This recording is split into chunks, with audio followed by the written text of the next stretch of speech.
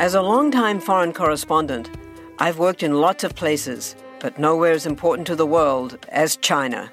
I'm Jane Perlez, former Beijing bureau chief for the New York Times. Join me on my new podcast, Face Off, U.S. versus China, where I'll take you behind the scenes in the tumultuous U.S.-China relationship. Find Face Off wherever you get your podcasts. Want to learn how you can make smarter decisions with your money? Well, I've got the podcast for you. I'm Sean Piles, and I host NerdWallet's Smart Money Podcast. Our show features our team of nerds, personal finance experts in credit cards, banking, investing, and more. And they'll help you make the most of your money while cutting through the clutter and misinformation in today's world of personal finance. You'll get clarity on strategies to help you build your wealth, invest wisely, shop for financial products, and plan for major life events. Listen to NerdWallet's Smart Money Podcast wherever you get your podcasts. What follows may not be suitable for all audiences. Listener discretion is advised. The world is full of stories. Stories of mysteries, of curiosities, of oddities. Join Kat and Jethro Gilligan-Toth for the strange, the bizarre, the unexpected, as they lift the lid and cautiously peer inside the box of oddities. Well, I snore, and I snore loudly, and Kat sometimes has trouble sleeping, so she's been sleeping in the guest room for the past few nights, much to her chagrin, because she has learned that the guest room apparently is haunted. Oh, well, I don't think it's haunted. It's just that there have been some very strange goings on in there that I can't quite explain. You don't think it's haunted, yet you came back in and slept with me even though I was snoring. Yes. Rather than sleep in the room that's not haunted. Correct. Okay. Well, I mean, I love you, so I don't mind sleeping with you.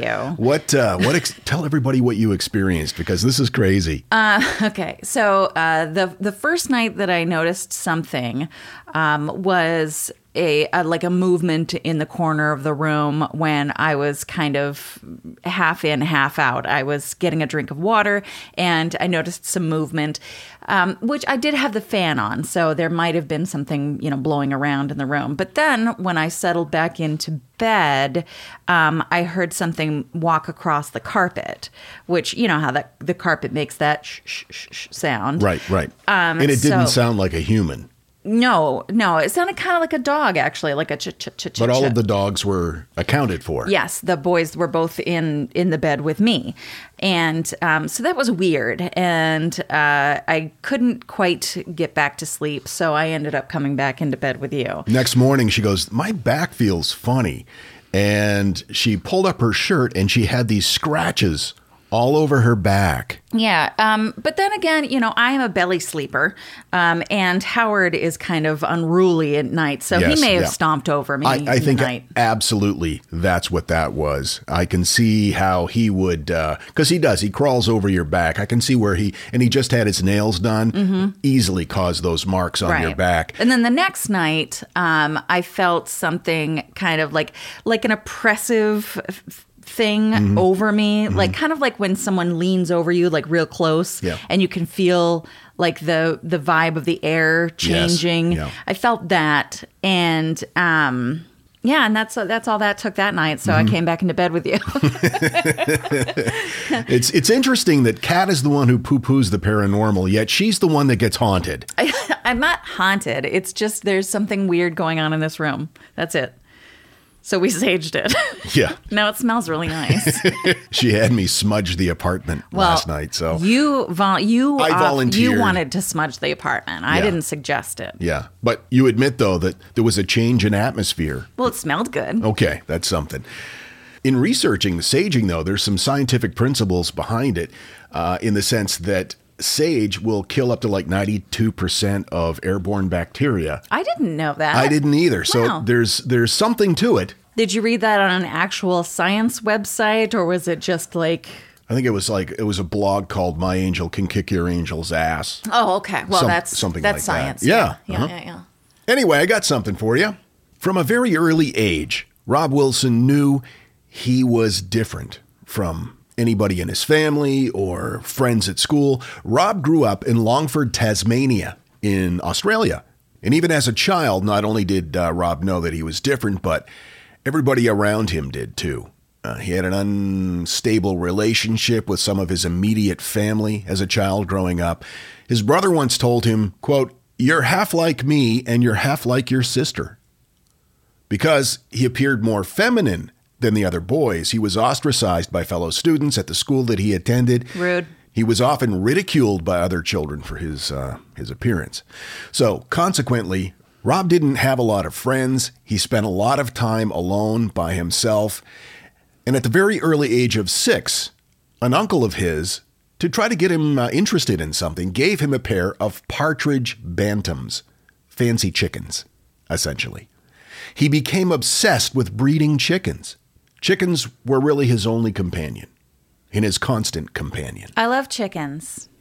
When Rob was 23 years old, he decided to move to northeast Tasmania and take a job at the tin mine. And he took his beloved chickens with him. And while he slept in a bunkhouse, he found an old trailer that he converted into a double-decker chicken pen for his prized birds. Amazing. They actually slept better in better accommodations than he did. It wasn't long before his move that he felt that he was developing some medical issues. He started suffering from regular pain. He assumed that it was just kind of a stitch in his side that he got while working as part of the road crew at the mine. So he went and had some blood work done, and everything seemed pretty normal, except his iron count was unusually high. But Hi. Yeah. Lucky. But yet, he still knew something was wrong. And this went on until his 50s. Oh, wow. When he got a call from his aunt, who was on her deathbed. And according to ABC Australia, he said, quote, "She rang me up and said, you'd better come and see me. I've got some information that you need." The information she relayed to him explained a lot of things. Among the things he discovered was that he was born with a chromosomal condition that's known as 48XXY syndrome. Now, that's an extremely rare condition. In fact, it only affects about 1 in 50,000 boys and men. This condition was causing Rob to essentially have a period. Oh, wow. And in all of the years that he had a period, his menstrual blood had been reabsorbed into his body. And that's what gave him his unusually high iron levels in his blood. So, okay. So you have to have a uterus, right? To have a period? No? Yeah, well, here's what else he learned. Okay. You see, Rob was born with both male and female genitalia. Okay. Now, his mother was very strict, religious person and struggled with this and really never accepted him. Family members recall her saying to Rob, "I don't know how you're my child, how God would give me a child like that." That's disgusting. In fact, she didn't even want to bring him home from the hospital. Wow. That's shitty. In an interview with ABC Australia, Rob said, quote, "The doctors decided because I peed out of a penis that I should be made a boy. So they sewed my vagina up, leaving me with 6 stitches."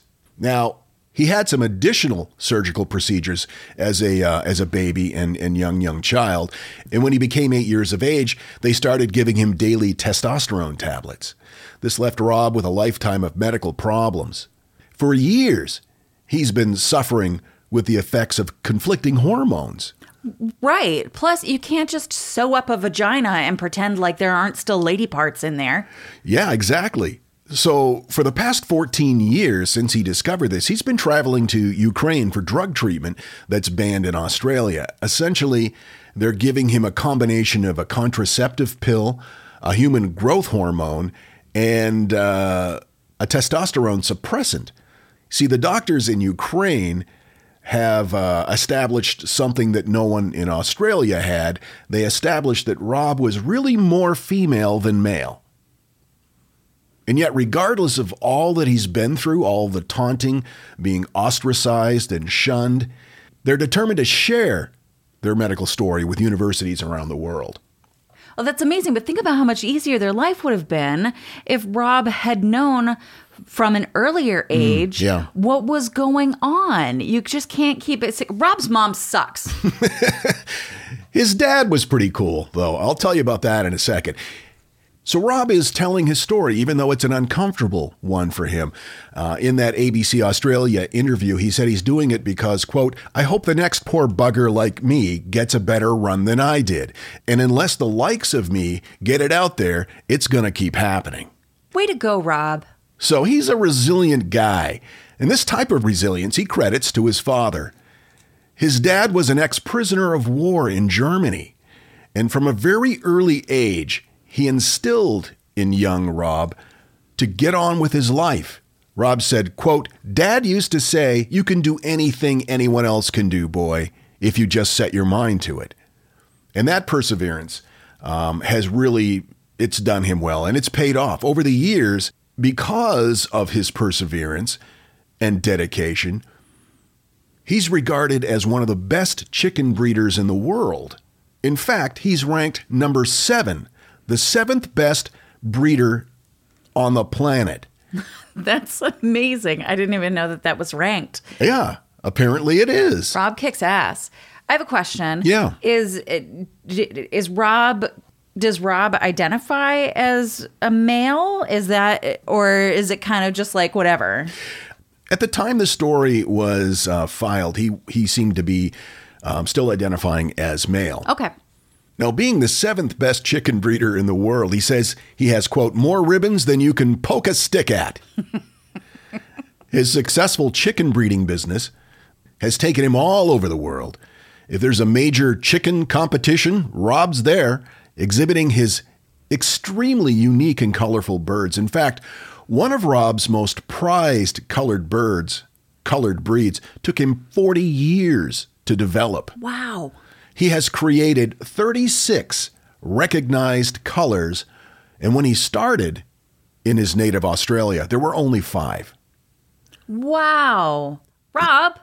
His chickens aren't cheap. They can cost thousands of dollars for a breeding pair, but people travel from all over the world to get his chickens, and he doesn't live on the main highway. They still come. He's way out there in Tasmania. Okay, so he's still living in Australia. Yes. Okay. To this day, Rob continues to be fascinated with his chickens, just as he was when he was 6 years old. It's interesting that he said he was fascinated by chicken breeding because of the genetic makeup of the different types of chickens. Oh. And he wasn't aware of his genetic anomalies at the time. He finds that ironic. Regardless, he's telling a story to anybody that will listen because he doesn't want that to happen to another person. But the treatment that he's on seems to be having some positive results for him. So, well, that's great. I think just like any one of those 46 new breeds, Rob is a beautiful new color. And that's beautiful. Yeah. Rob Wilson, 7th best chicken breeder in the world, as well as a world-class example of how to be a good human being. Love it. Story suggestion came from Stell, who wrote, Hello, Kat and Jethro. I thought you might appreciate this story from Australia. Love your work flying my freak flag. Stell, that was glorious. Delightful. I got the bulk of my information from, Stell, but also abc.net.au news, ABC Australia. I do a lot of my shopping from an Australian clothing company. Yeah, what's up with that? And you think it's funny. It's just so incredibly specific. I'm making a purchase from an online Australian dress shop. It's so specific. It's like saying, I just visited a Belgian gun show. The Box of Oddities with Kat and Jethro Gilligan-Toth. I've got to tell you, the longer we've had our Aura frame, the more I love it. I have kids, and they live about 3,000 miles away, and my daughter is expecting a child, and she has been sending me updates on her baby bump through the Aura frame. And since I can't be there to experience it with her, it's the next best thing. And speaking of mothers, if you're looking for the perfect gift to celebrate your mom in your life, Aura frames are beautiful Wi-Fi connected digital picture frames. It allows you to share and display unlimited photos. It's super easy to upload and super easy to share photos with the Aura app. And here's the thing, if you're giving Aura as a gift, you can even personalize the frame with preloaded photos and memories. We love Aura frames, and living so far away from family, thanks to Aura, it's the next best thing. It's like almost being there. And right now, Aura has a great deal for Mother's Day. Box of Oddities freaks can save on the perfect gift by visiting auraframes.com to get $30 off, plus free shipping on their best-selling frame. That's auraframes.com. Use code oddities at checkout to save. That's auraframes.com and use code oddities at checkout, and you will save. Thanks, Aura Frames, for bringing my family a little bit closer. This message is sponsored by Greenlight. You know, as your kids get older, there are some things about parenting that gets easier. I remember once hearing my sister tell my little niece, "If you put your pants on, I'll give you some Fresca." And when kids can start to reason that they get something if they do something right, it's a lot easier to manage them. Having that conversation about money with your kids, that's not the easiest thing in the world. Fact is, kids won't really know how to manage their money until they're actually in charge of it, and that's where Greenlight can help. Greenlight is a debit card and money app made just for families. Parents can send money to their kids and keep an eye on the kids' spending and savings, while kids and teens build money confidence and lifelong financial literacy skills. Your kids will learn how to save, invest, and spend wisely thanks to the games that teach kids skills in a fun, accessible way. When I was a kid, I had expected chores, and then I had bonus chores. And bonus chores were where I earned money. And so if you're thinking like, hey, my kid should be doing stuff around the house, yeah, no, you're not wrong. But maybe there's extra ways that they can learn how to be a successful financial money person. What was one of the bonus chores that you had to do? Rub my mom's feet. And what did that pay? I don't know, like a quarter or something. Millions of parents and kids are learning about money on Greenlight. It's the easy, convenient way for parents to raise financially smart kids and families to navigate their life together. Sign up for Greenlight today and get your first month free when you go to greenlight.com/oddities. That's greenlight.com/oddities to try Greenlight for free. Greenlight.com/oddities. And now, that thing in the middle. When talking about pirates, it's easy to conjure up the image of a swashbuckling man swinging from ropes, dueling with a sword, and yo-ho-hoing while drinking rum on a dead man's chest. But what a lot of people don't realize is that a high percentage of pirates in those days were women. They would keep their sexual identity secret for the most part.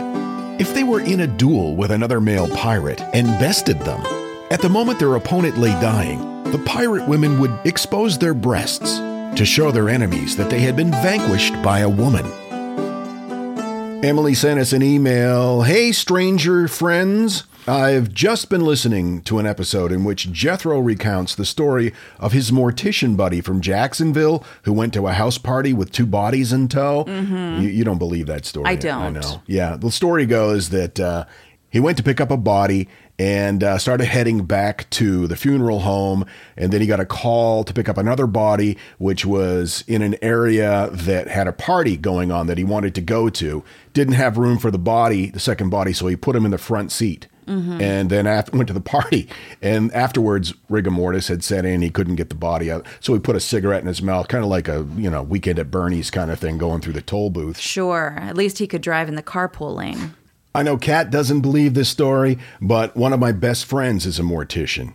After years of movie nights at the crematory, which has very comfy sofas, grabbing Jell-O shots out of a casket full of ice, and even making side trips during weekend vacations to deliver mortal remains to family members, I can assure Kat that this is exactly the kind of shit fun morticians do.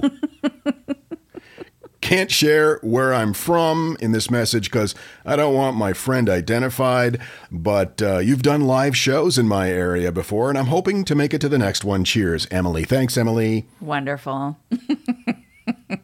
See, that's why I want to be cremated. Yeah, me too. Want to learn how you can make smarter decisions with your money? Well, I've got the podcast for you.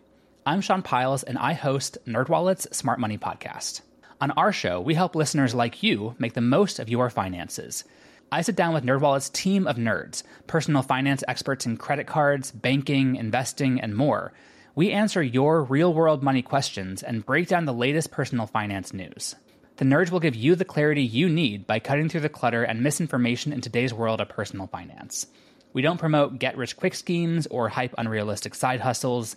Instead, we offer practical knowledge that you can apply in your everyday life. You'll learn about strategies to help you build your wealth, invest wisely, shop for financial products, and plan for major life events. And you'll walk away with the confidence you need to ensure that your money is always working as hard as you are. So turn to the nerds to answer your real-world money questions and get insights that can help you make the smartest financial decisions for your life.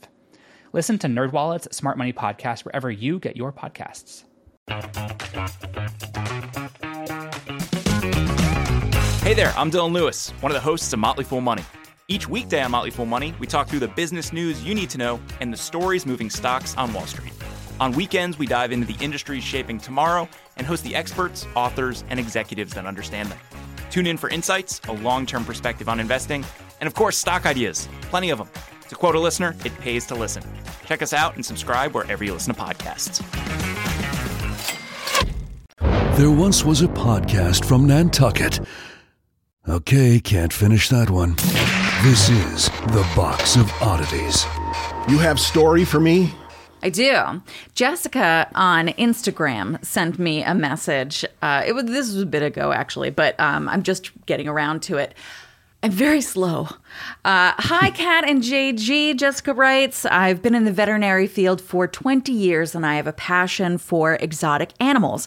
I was scrolling Instagram today and someone had posted a picture of the weirdest paw beans I had ever seen.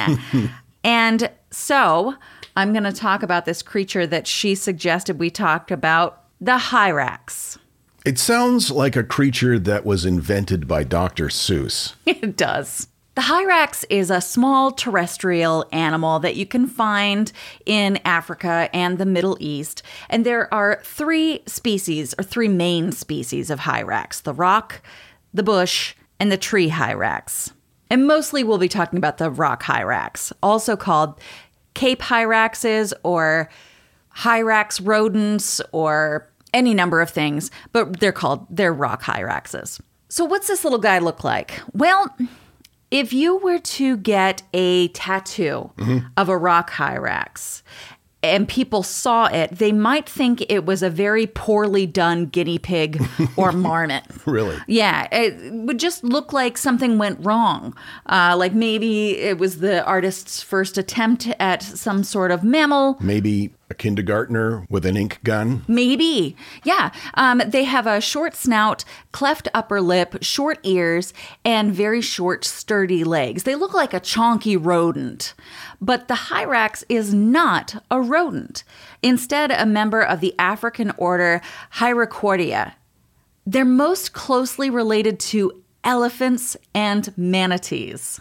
What? It's hard for me to get my mind around the fact that elephants and manatees are closely related, which I know they are, but that's mind-blowing. Yeah, he looks like a prairie dog or a marmot or something like that. Mm-hmm. Closest relative, the elephant and manatees. But like elephants and manatees, the male hyrax lacks a scrotum and their testicles remain nestled in their abdominal cavity.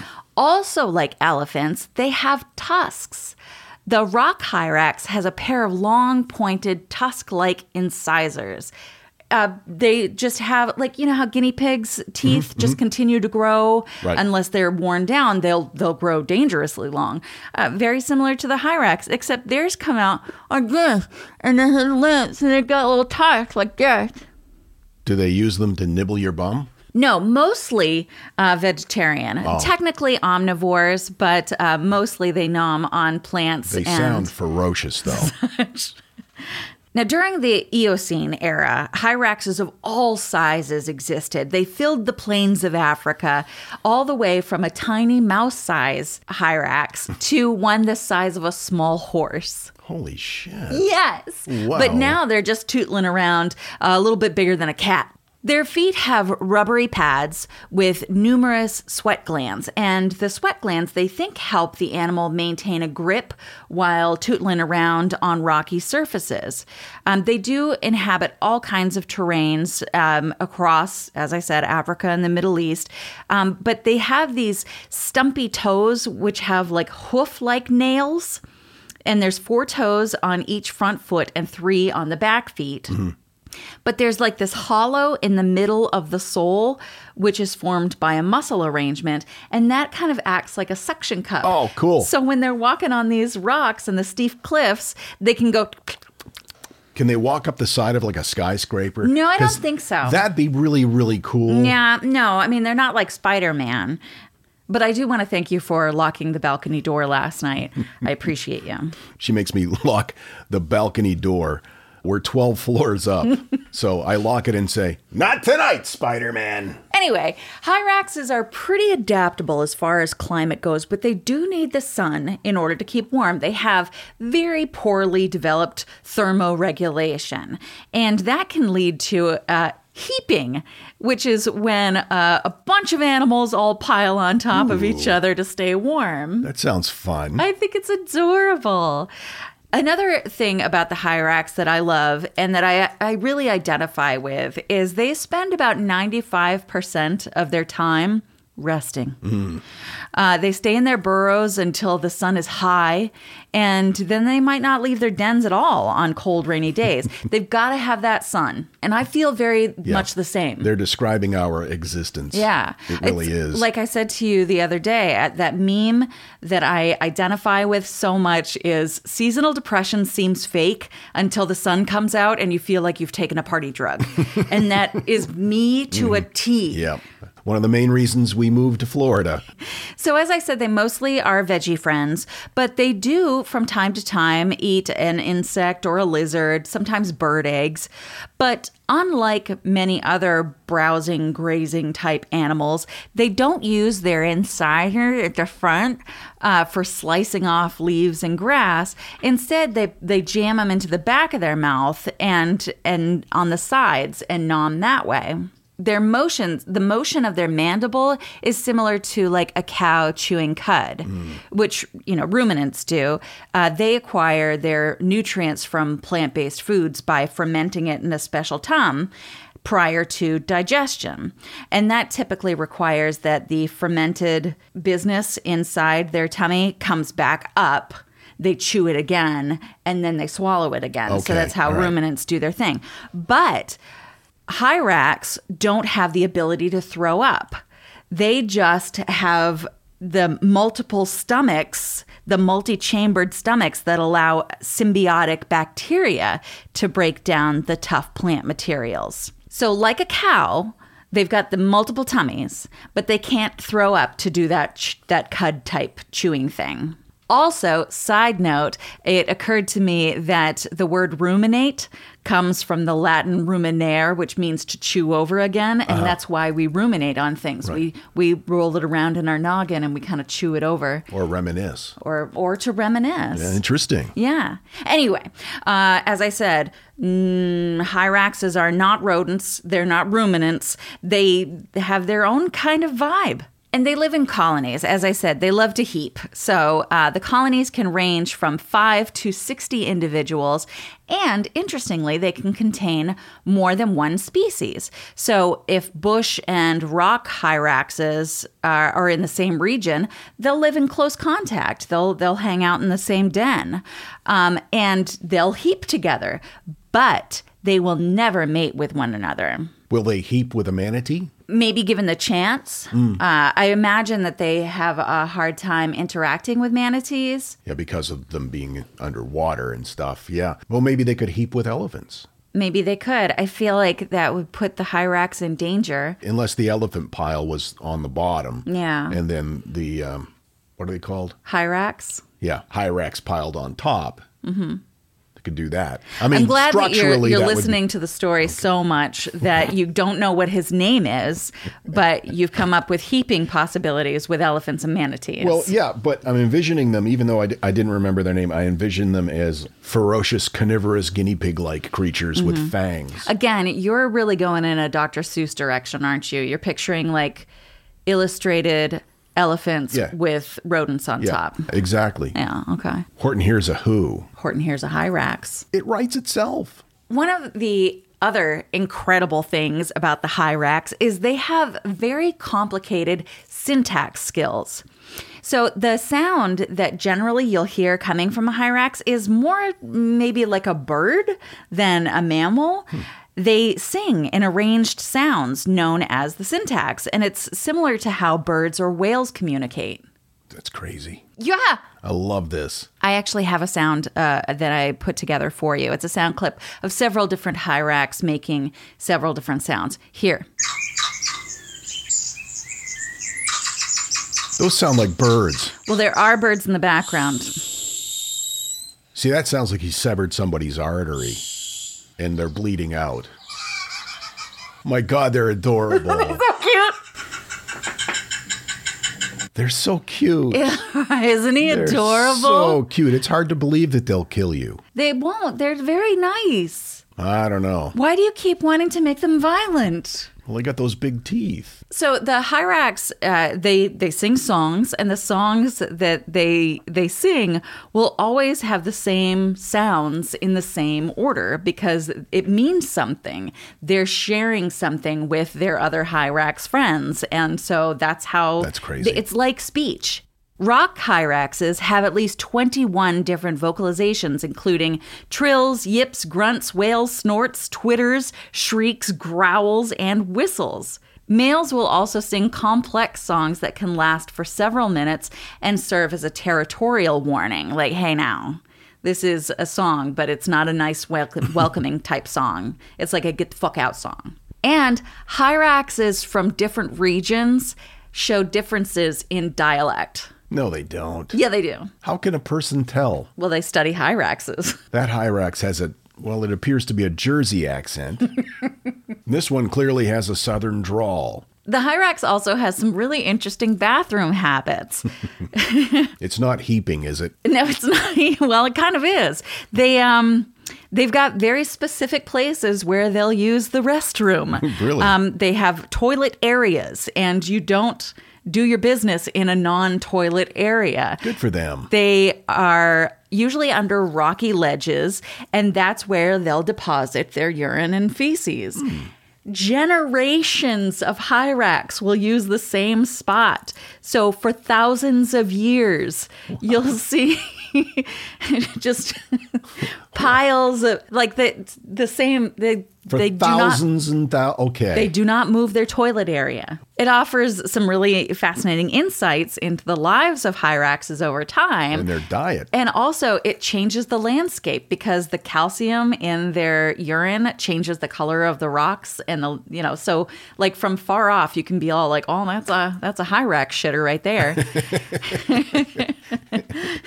And Hyraxes were mentioned in the Bible. In Proverbs, the rock Hyrax is included as one of a number of animals that is small yet exceedingly wise. Interesting. But keep in mind, they are not kosher. Okay, well, that's important. Yeah. Wouldn't it be cool if you could trace back the generational history of the Hyrax till you get to the point where you've come upon the first Hyrax to decide to shit in this one place? Mm-hmm. And all the other Hyraxes are like, what is your deal? No, you do it here and nowhere else. And I wonder if you got any blowback from the other Hyrax. They're like, why are you shitting in my yard? And he's like, no, this is where we're going to all shit. I'm shitting yours. We're all shitting here. Let's count the ways that Hyrax are amazing. There are too many, and so we don't have time. Okay.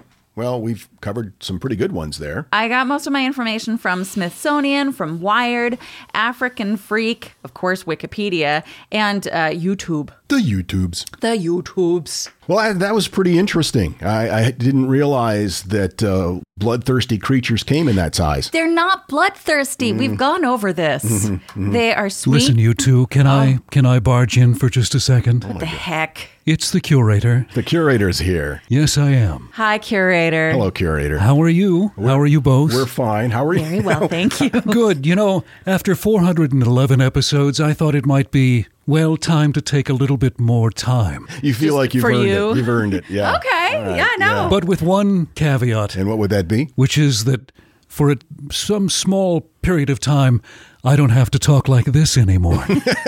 I think that's fine. Yeah. I could just talk like this. Yeah, Yeah. your regular voice. Do you think you'll be able to maintain your regular voice, or are you going to slide back into the curator, which sounded way more dirty than I meant it to? Haven't we all slid into the curator from time to time? It's like polling the audience. The voice of the curator, my dear friend Lindsay Schnebley. And Lindsay is he's had a storied career as a voiceover talent. He's done stuff for NBC News. He was the voice of Animal Planet. And somehow we conned him into being the voice of the Box of Oddities. I still have yet to see that contract, by the way. I know that my wife signed it. Your wife did. Did she? She did all the paperwork, and she said, sit down here at 1 o'clock, and JG and Kat are going to call you, and just shut up and do what I say. Okay. Wow. Well done, Nan. That's a here wonderful relationship you have. And here we are. That's And why, here we are. why we've been married so long, because I just do whatever she says to do. Well, Lindsay and I have known each other since we were youngsters. We talked about this on a previous episode that Lindsay and I are going to be doing a new podcast. It's the first Box of Oddities Presents, and Kat is actually producing this. It's called The Shallow End. Yes, it's called The Shallow End. I lost my place in the script. I love it. Well, we're off to a fine start. Yeah. It'll be the podcast filled with long, awkward pauses where I stare at JG like, am I supposed to go next? Well, actually, Long Awkward Pause was going to be the original name of the podcast, but somebody had taken it. Along with the domain name. Yep. The Shallow End. We'll be talking about stories of people doing really stupid things. In other words, people who met either a painful demise or... Unfortunate circumstances. Yes, but they had it coming to them. They had it coming. The interesting thing is that in building these stories so far, every one of these people honestly thought, this is a great idea. There's no way this could fail. That feels very familiar to what I'm experiencing right now. Is like, oh, this seemed like a good idea. It's kind of a Wile E. Coyote thing. This box is going to work. I never made any promises, okay? Anyway, the show's going to debut sometime in the next few weeks, and we'll keep you updated on that. But look for The Shallow End with Schnebley and Toth. A Cat Wall's Box of Oddities production coming soon. Don't put it all on me. It's all your fault. Come on. Yep. And with your kind permission, I'll slip back into the booth in obscurity. Okay. Thanks, you two. Good chatting as always. Yes. We'll keep you updated on the progress of The Shallow End, and we'll see you next time. Until then, keep flying that freak flag. Fly it proudly, you beautiful freak. What they said. And so, let it be known that the Box of Oddities belongs to you, and its fate is in your hands. Henceforth, the Box of Oddities commits to the telling of stories. Stories of the strange, the bizarre, the unexpected. We wish to offer our deeply felt gratitude and appreciation for your patronage. TheBoxOfOddities.com. Copyright 2022. All rights reserved.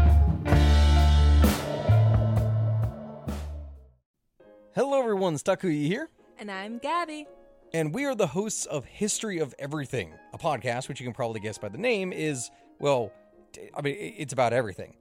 Do you want to know why people thought potatoes were evil and would give you syphilis? Are you curious about all the stories of the terrible and stupid ways that people have kicked the bucket over the years? Do you want to hear tales about all of the different badasses of history and the lives that they had brought to life? Well, if so, then look no further. History of Everything is just the right podcast for you. It's available on Spotify, Pandora, and anywhere else that you get your podcast from. Join us for some fun and just see how weird and wacky history can be. My name is Greg Jackson. I'm a historian, professor, and the creator of History That Doesn't Suck, a podcast that provides a complete overview of U.S. history through storytelling, yet keeps the rigor you'd expect in a university class. Starting with 22-year-old George Washington in his first battle, join me for a chronological telling of the United States story, its unlikely revolution, fractious civil war, tenacious inventors, brave reformers, and more. With more than 100 episodes, you can already binge listen your way through the progressive era. Find History That Doesn't Suck wherever you get your podcasts.